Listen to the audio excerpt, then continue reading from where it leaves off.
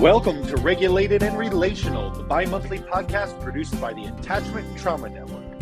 Today in the studio, we have Rebecca Lewis-Pankratz, co-founder of SDAC's Resilience Team. Rebecca is a force for building and sustaining poverty resolution projects across the Midwest, and we'll be talking to Ginger and Julie about the River of Cruelty model from the Family Peace Initiative.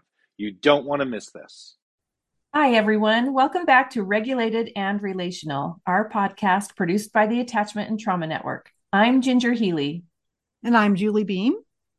And we're excited to share with you from both our personal experiences and our professional knowledge what it truly means to be attachment-focused, trauma-informed, and how we can help children impacted by early childhood trauma. And today we are so excited to bring to you a very special guest, a very dear friend to us, Rebecca Lewis-Pankratz. Welcome, Rebecca. Oh my goodness, ladies. I am so excited to be here. I know. I actually can't believe we haven't done this before because we're with each other all the time. We love each other so much. So yay, finally we are doing this. Julie, why don't you introduce Rebecca to everybody? With pleasure. Rebecca is a remarkable human being, and I think you guys are going to know that in the next 30 minutes or so. Her day job is to work with both communities and schools across the U.S. to truly solve poverty and heal trauma. She does this by helping brilliant and caring leaders create sustainable ecosystems of resilience through building better relationships. Rebecca herself fought her way out of poverty and the trailer park in 2011 with 3 young sons.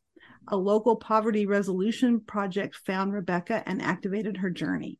She later went to work for that nonprofit and then went on to build multiple projects like it to help more families. In 2015, she started working with the public education system and ignited a trauma-informed schools movement in her state and beyond. Rebecca experienced a lifetime of trauma and poverty, and through access to buffering relationships, she's healed from both, and she continues to light the path for others along that healing journey. She's a co-founder for the SDAC Resilient Team, and Rebecca and her team have walked alongside well over 100 K through 12 schools, equipping their staff as their journey continues towards becoming more trauma-informed. The Resilience Team's core value is that in order to create more positive outcomes for children, we must focus on transforming the adults who are important to these children's lives. She is an incredible facilitator, a generous storyteller, has an uncanny way of helping people boil down topics and absorb deep concepts around the brain, around behavior, around healing, around their own need for self-compassion. I can hardly wait to dive in here with Rebecca. Here's what I'd like to do, Rebecca. You have spoken a lot about this topic and concept called the River of Cruelty. And so I think for our listeners, let's break it down. Give us a 101, tell us exactly what it is, what it means. And then, of course, we are going to hopefully learn by the end how to heal and get ourselves out of that river of cruelty. Ginger and Julie, it is, a big honor to kind of share this way to look at human behavior and to also get into our own stories and kind of dig around in there and realize that that's where the freedom is. I want to say one thing, like, Julie, as you read that bio, I'm just sitting here like, yeah, and my car is filthy and there's, issues with interpersonal relationships. And so I want people to know that I hold the journey that I'm on with this profound respect. And I got here because of people like you. And we all have the power to be that to somebody. And so, I still am amazed that this is where my life ended up. And I'm almost 50. And I'll be really honest, the first 30 years of my life, I never thought I would live this long. And so I'm kind of like celebrating every day that I'm almost turning 50. Like, I'm so excited to turn 50 next year. And so to kind of lay some foundation and give some real deep respect to the organization that really formulated the River of Cruelty, I'll just kind of take you guys on a quick story. Sissy White from Paces Connection, like she is one of the most amazing people, but she connected me to a gentleman out of Colorado, James Encinas. And she's like, I really think you guys need to talk. There's this training coming up.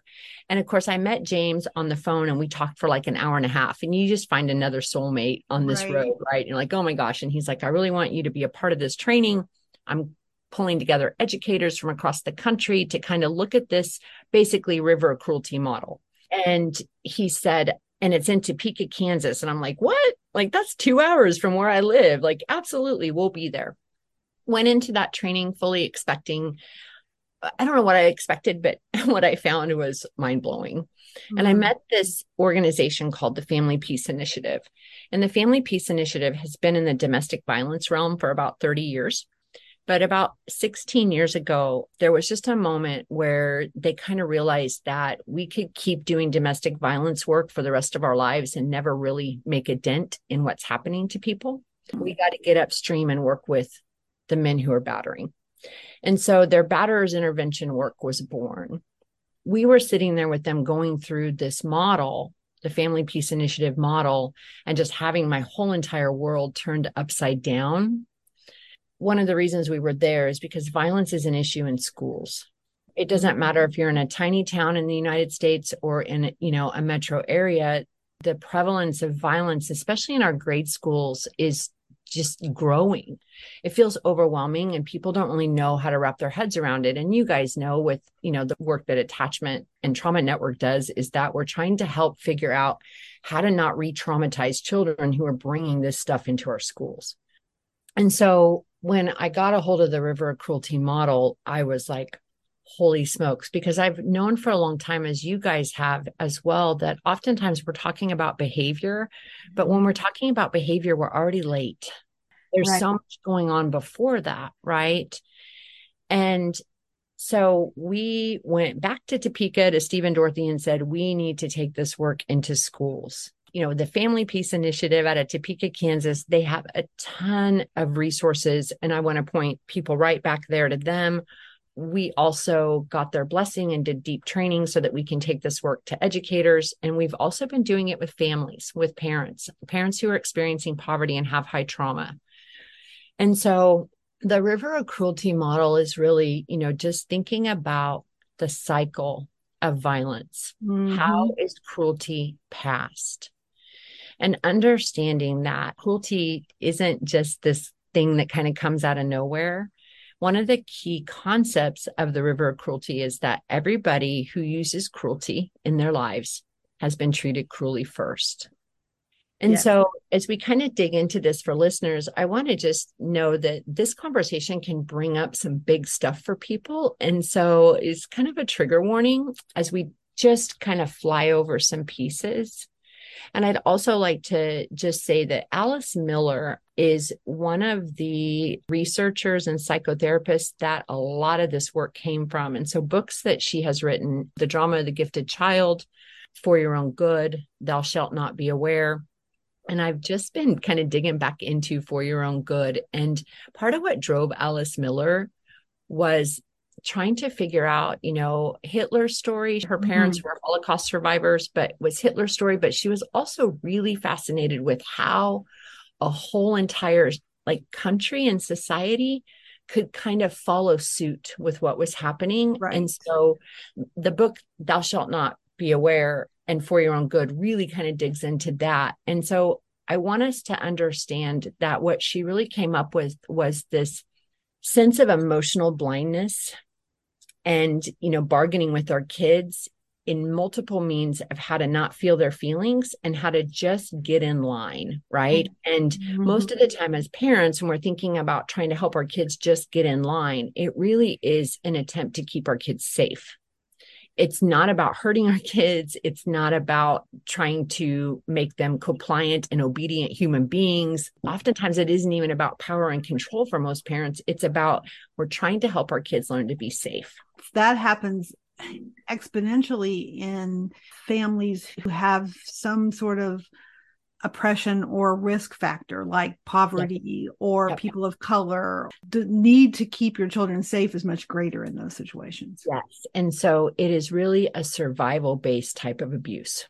I'm just going to, sit here today with listeners and say, I have definitely been a part of this river of cruelty. And so, the river of cruelty, the other thing that I'll say is there's a way out of the river. So there's good news. And that comes through learning how to sit with our own adverse feelings and sit with the adverse feelings of others. And it is also through attachment and safe, supportive, available relationships, right? Which is really the science of resilience. Right. And so I want listeners today to know that. And the other thing about the river of cruelty is it's a great way to map behavior and to kind of understand that people are using defense systems to not feel their adverse feelings, and that defense systems are often part of how people survive. But the other thing that's really important about the river of cruelty is if we're looking at this work and we're seeing other people, we're kind of missing the boat. Because the river of cruelty is about understanding what drives my own defense systems and having the courage and the faith to dig into my own story and experience some of the harder things about who I am and realize that, I have great light inside of me and I also have great darkness. And that is the human condition, right? And once I have kind of dug around in there, I pursue adverse feelings instead of trying to run from them or pass them off, right? Then I've begun the journey of deep introspection. And that is also a way out of the river of cruelty, right? When we can start to realize that we can let go of our need to psychologically defend and protect. So if you think about the map of the river of cruelty, right? Just think about a map. And on the map, right, there's going to be different categories. And the first category is just, cruel things that happen to kids. And that's kind of the entrance into the river. One thing about the ACE study that I think you guys have found too is that there was so much power in the validation of that science. And one of the kind of unintended consequences is there's so many people out there who looked at that ACE study and said, well, I don't have any of those, so I don't have trauma. And so we always want to think about, the entrance into the river of cruelty as big T trauma and little T trauma, right? It could be these big things, witnessing domestic violence. It could be, physical abuse, but it can also be living in a household with high perfection. It can also be having parents that work 2 and 3 jobs and are never home, right? Because little kids experience these things, and whether they're openly intended, right? Like there's stuff that happens to us that impacts us. Right. The loss of a beloved pet, the loss of a parent, those types of things, right? So whatever a person puts in that first category for their cruelty belongs there, right? And so it isn't about, qualifying anything. And so when you think about, kind of your entrance into the river of cruelty, then you think about, as a little person, what were some of the big feelings that you had when that thing happened? And so then the next part of the map is adverse feelings. And the adverse feelings are the feelings nobody wants to wake up in the morning and feel, right?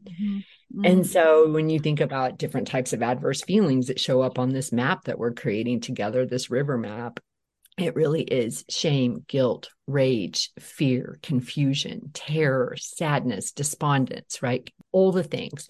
Stupid always shows up on there. And I always ask people, is stupid a feeling? I believe it is, because we often say, I feel so stupid, right? We can identify with that, right? We know exactly when someone says that, we're like, oh, yep, I know that feeling. Yeah. Alone would be another one, I think, Rebecca, because when you're talking about this and I'm thinking about my own map and I'm like, okay, my big feeling was isolation, alone, misunderstood kind of things, right? It's so all those feelings that as young people, most of us, not all, but most of us were raised in households and schools where people worked pretty hard to help us not feel those feelings. Sometimes we actually experienced more cruelty if we did outwardly show those feelings. And so an example of that, right, is I'll give you something to cry about. I love someone that when I was younger had some pretty significant mental health challenges. And if I would cry when there was an event happening, it would create more anger, incensed, right? And so as a little kid, right, I'm trying to figure out how to manage those adverse feelings. It's really important to know that, those big emotional loads that are happening inside of our bodies, like as little people, we're trying to figure out what to do with that. And so adverse feelings that aren't explored safely and taught, how to have them, and they're not welcome and opened in a little human being, they have to be managed. And so what people do is they start to build defense systems. So that's the next category in the river map. You've got cruelty, you've got adverse feelings, and then you have defense systems.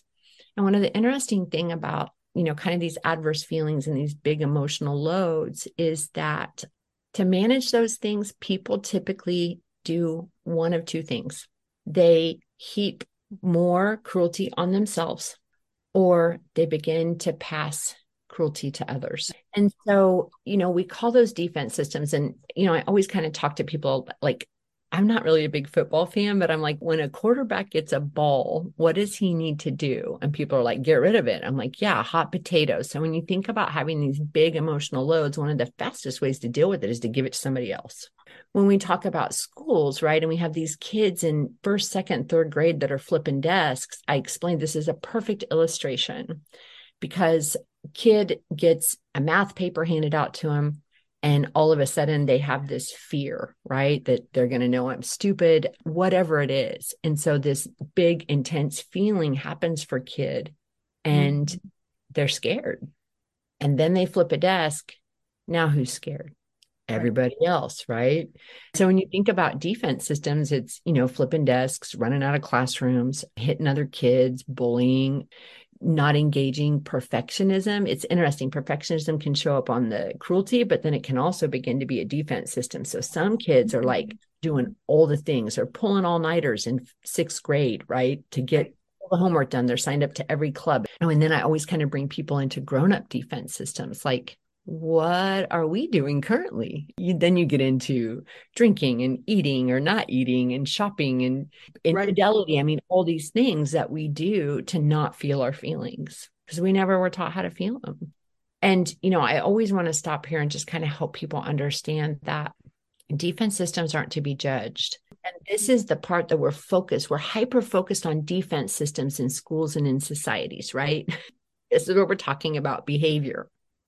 There's something happening before that, right? Yes. It's adverse feelings and kids not knowing or being taught how to deal with them. So defense systems aren't to be judged. They're part of how people survive the river of cruelty. And the interesting thing about defense systems, though, in human beings is we often tend to hang on to our defense systems long after we're out of the river. Like for me, when I was like 15 years old, the first time I smoked pot. And I just remember on that day thinking, I never want to not feel this way again. Like all of a sudden, all the anxiety, all the emotional loads that I hadn't really figured out how to deal with successfully. I'd had an eating disorder before that. But on that day, I found a solution. So when you think about cruelty, adverse feelings, defense systems, the next kind of category in the map is consequences. Because hanging on to those defense systems, they often come at a cost, right? And so I would say by, 20 years old, I was heavily addicted to drugs.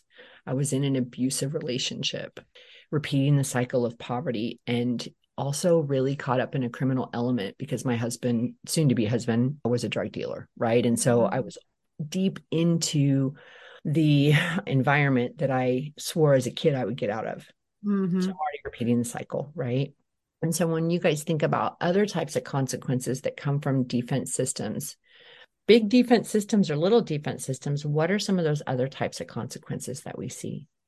I mean, obviously, it could be jail. It could be something, criminal, but it could be loss, it could be divorce or, relationships, burning those bridges. or missing the opportunities for them. Like if you're thinking even about something that looks like a more benign workaholic or perfectionism, you're missing out. You're missing the relationships. You're missing the fun, the joy, the playfulness, all of those things. It is the loss. It's the loss of, I guess, the good things in life, the positive, the not adverse feelings, the positive healing feelings, if you will. The hopes and the dreams, the potential. I think about the different defense systems, the masks that people need to kind of really work hard to construct. The different, political stuff can be defense systems for people. So they feel really scared and powerless by what's happening in the world. And so we kind of dig into being on one party or another.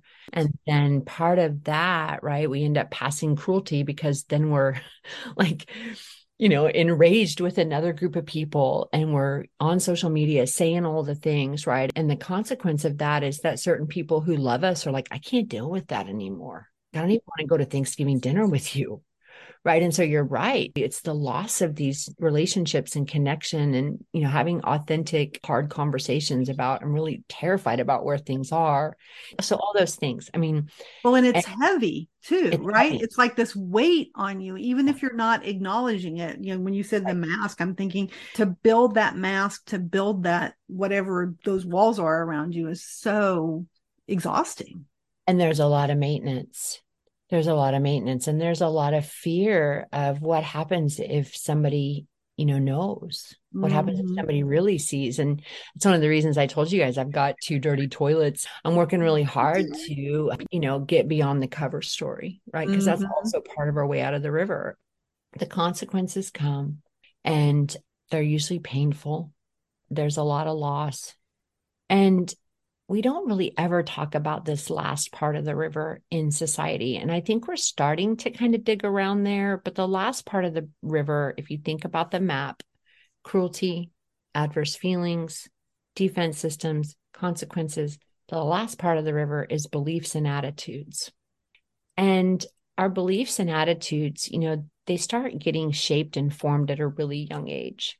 And we have really good beliefs and attitudes that are given to us from like enlightened witnesses and the people that, show up in our lives, and they pour the hope and the worth and all the things into us. They also get shaped by our time in the river of cruelty. And beliefs and attitudes can kind of come in 2 forms. One are personal beliefs and attitudes about who I am. Others are more externally focused on who you are or who this group is, right? And so we have personal and we have societal. And we do this around gender and race and class. Those are some real easy, sticky ones for societal beliefs, right? And our time in the river of cruelty gives us these beliefs and attitudes. And the thing is that the beliefs and attitudes are kind of like the glue that holds everything together. And so when you think about like a computer that's running, like beliefs and attitudes out of the river of cruelty would be the faulty computer code that's way down inside the code, but we never really get in there and dig around and look around and be like, is that really good code? It's kind of the motor that drives the car is another analogy. And, we're usually in the car and we're going, but rarely do we ever pop the hood and go, what's going on under there, right? And so really looking and examining our beliefs and attitudes and understanding the impact that they have to perpetuate the cycle of the river is a big deal. Common beliefs and attitudes that come out of the river. I'm not worthy. I'm not enough. It doesn't matter anyways. Why try? I'll never get there. I have to be tough. I'm not smart. And, I always kind of tell this story about my own life and, the experience when I was going through the river of cruelty. Like I just got hit so hard with holy smokes, right? Like my own participation in this, because as parents, we automatically start thinking about our kids. You see your own family's story and maybe the people who threw you in the river, and you're like, okay, wow, where were they thrown in at, right? Because, it's generation and generation, and we're starting to really look like way before us, and we're starting to look at where we are currently. And, I remember I had little kids. My oldest was 7, and we were in the trailer park, and he actually got in trouble for hitting a 13-year-old in the face with a rake. The police came and they took my 7-year-old to jail, and I had to go get him out. And I just remember sitting in my trailer that night, and I was in the Poverty Project at that time already. And I was really wrestling with this idea of getting out of poverty because I'm generationally poor and those are my people. And we have weird wiring beliefs and attitudes around money and people with money. And faith-wise, it almost felt wrong to me to want money and all the things, right? So I was already having this internal struggle. But I go and I get my little 7-year-old from the police department and we go through all the things with child services, and I come home and I put him to bed and I'm sitting on my couch that night and I'm sitting there and I'm thinking, like, from the time they got here, I've known something about my culture. And one is the boys go to jail young and the girls typically get pregnant young. And so from the time they got here, you guys, there was this deep belief and attitude inside of me that said, I have to make my boys what? What do you guys think that was? Tough. Right? I have to make my boys tough. And when I went through this river of cruelty process and I really looked at it, I'm like, oh my gosh. And that is exactly the belief and attitude that gave me permission to throw my own kids in the river. Like, I got to toughen these boys up. And so back to that night, right, where I'm sitting there on that couch after my 7-year-old went to bed, I just remember, like, I didn't know about the river of cruelty. I didn't know about any of that stuff, but I remember sitting there and praying and saying, I don't know if it's okay if I get out of poverty, but I know I have to get my boys out of here. So that they don't have to be tough and head them with their way to jail. That's right. And that night I made a decision to sacrifice time with my kids. And I started working 3 and 4 jobs while I was in college. Right. So like, that was what it kind of took to get us out of that environment. But when I go through this map and I think about, families, like you said, Julie, who are in some really toxic stress places, what we don't understand some of the things that we're seeing. And, it is not uncommon in the culture that I come from for kids to come home with a black eye or something from another kid in the neighborhood or the school, right? And moms say, what? Don't you come home and tell me about a kid hurting you unless you have done something to that kid. And for us to understand that, that mom, she doesn't understand. In her mind, the belief and attitude is the only way for me to keep my kids safe is to teach them to fight and to use violence. Right. To be the tougher. So the river of cruelty, really wrestling. And then I just want to say that I'm still wrestling with the different defense systems that I'm using currently.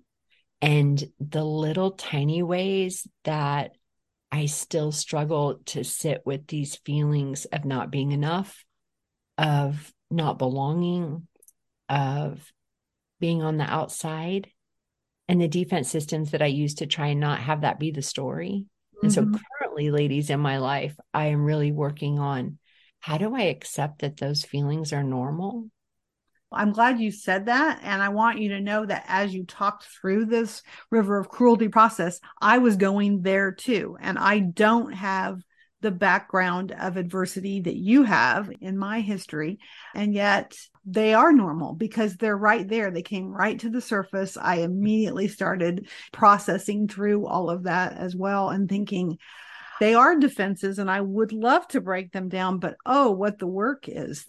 I had the experience about 1.5 years ago to go through this peaceful family framework. And I have never had such a more powerful, life-changing experience. It took a level of vulnerability that I wasn't willing to until that moment. I went into it because I know you, Rebecca, and I trust you. And I knew that I would be safe because I knew that it was gonna, if I let it, shape me and change me and move me and shake me. And I'm so grateful for that experience. But yeah, I'm still on the journey and I think I always will be.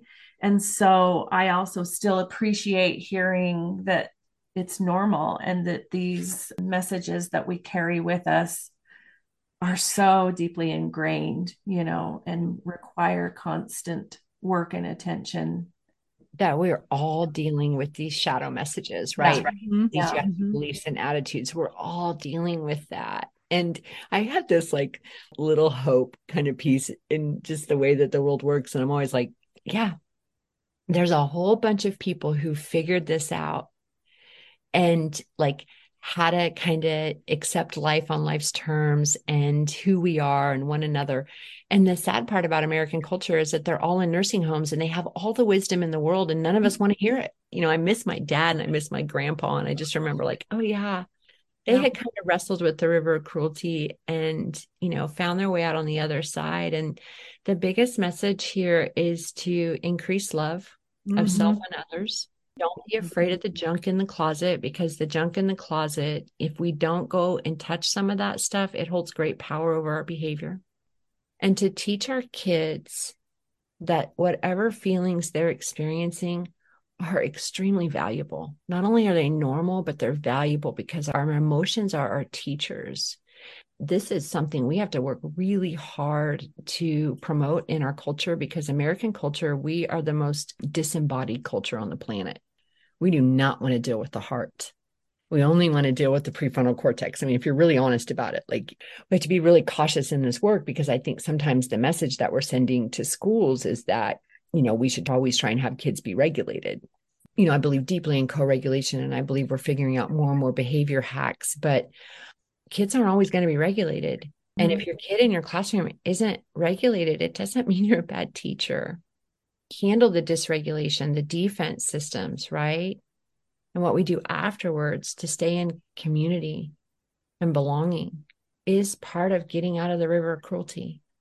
I know that, but I needed to hear you say that like, it's okay. It's, we're going to have these bumps in the road. We're not always going to be regulated. It's what we do. It's that we lean in and pause in those moments and figure it out, not deny it, not brush it over, not gloss everything and just move on, but like, okay, what's happening here? And to model that for kids, to teach that Johnny's having a tough time here, guys. So let's stop for a minute.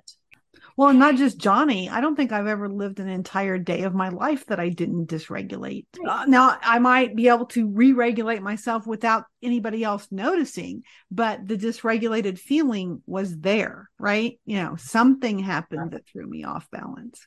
Julie, one of my biggest shadow messages is I'm not safe. And so like, if I perceive that somebody that I care about is having a safety issue with me, it'll fins me out, and like, they probably really feel not safe, right? Like safety is a huge part of my story. And so I have to really sit with that and wrestle with that and be like, oh my gosh, Rebecca, the thing that you want the most is for people to feel safe in your presence. And when you think that's being violated or they're not feeling that, somehow you increase the level of unsafety. That is honest to God truth. Yeah, instead of letting them own their own unsafe feeling, like you can't make everybody feel safe in your presence.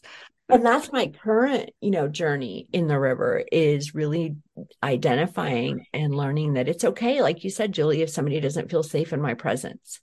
Well, it's okay because you can't control their feelings. A feeling is a feeling, right? They have a right to that. You can't change your feelings. You can only address your feelings, right? That's really it. So it's hard because you're right. We don't spend any time learning about our emotions and our feelings and the importance of them and how to understand them. I mean, that's something that we as a society are not spending the energy on. I think we are more now than ever before. We're having conversations, right? And schools are starting to understand that it's really hard to build empathy in a population of people if they're not sure what their own feelings are. So when you think about SEL, and I'm not a real big fan of the social emotional learning movement because there's a lot of things that feel really problematic for me in the trauma-informed space. But one of the things that is in there that I think is really powerful is just this conversation around feelings. And as long as it's a conversation that's really curious around feelings with kids, that's great. But sometimes in SEL, the conversation can get to how to not have those feelings. So I'm like, we're kind of sending mixed messages here to kids, but we need to do more work around normalizing feelings as our guides and how to have all the feelings safely without harming others and also without feeling bad for having them. And how to get on the other side, those buffer relationships. What are our resources and our tools and our people that bring us back and make those feelings tolerable, manageable, and lead us to what is that feeling telling us and how do we get there, how to resolve and move forward afterwards, but not the jump to it. Yeah. The wrap up thought that I am having is, oh my goodness, Rebecca, we all have so much more work to do. It's like the things that are happening, especially things like the River of Cruelty and the things that you do with your poverty simulation that we're going to get to witness at our conference as well, are so important and critical for educators in this trauma-informed space to understand and really dig into. But we got a lifetime worth of work left. And I think it's important. I think it's happening, which is the hope and the excitement, right? Is that folks are realizing the importance of really understanding what resilience is and how to build it and create it and nurture it. And it's, I can't think of better work to be doing at this point, in the world and in our society. So thank you. Thanks for walking us through this river model. It's super powerful. We'll make sure that our listeners have access to the Family Peace Initiative's information as well as yours and SDAC's information. And we want to say to those of you who are thinking about the conference, if you haven't gotten your ticket yet, Rebecca will be there, and so will many of her colleagues from SDAC. I was going to say that we've got the whole SDAC resilience. We are like a bunch of kids, like, again, just the humility for the journey I'm on. I'm like, I actually get to go and be like an integral part of this conference with you guys. Like you said, Julie, there's so much work to be done. And, getting to a conference like this is life-changing. I remember this is where my paradigm started shifting. And so I can't wait to meet folks that are listening here today and go grab your friends, because this stuff is always done better in teams. It is. Oh, we're excited. Every year it is our honor to meet folks who are doing this work and in so many different steps of the journey, and the energy. It sustains us for all year long. I mean, we do a lot of virtual working, so seeing each other in person is just, there's nothing better. So there'll be information about how to register for the conference if you need that in the show notes of this podcast too. Highly, highly recommend that you come and walk through the poverty simulation and all the other things that Rebecca and her SDAC team are offering at the conference, because you will be blessed in all of that. Goodness, ladies, thank you so much. This has been another episode of Regulated and Relational, and we thank you all for listening, and we'll catch you next time. This has been another episode of Regulated and Relational. Dr. Janine McConaughey joins Ginger and Julie next time for a discussion of trauma in the pews and trauma-informed therapies for the faith community. A special thanks to Lorraine Schneider, our editor, and Joe Kramer for donating our music. For more information about the Attachment Trauma Network, visit our website at attachtrauma.org. Show notes and upcoming episodes will be available on our website and through anchor.fm. I'm Danny Pankratz. Thanks for listening.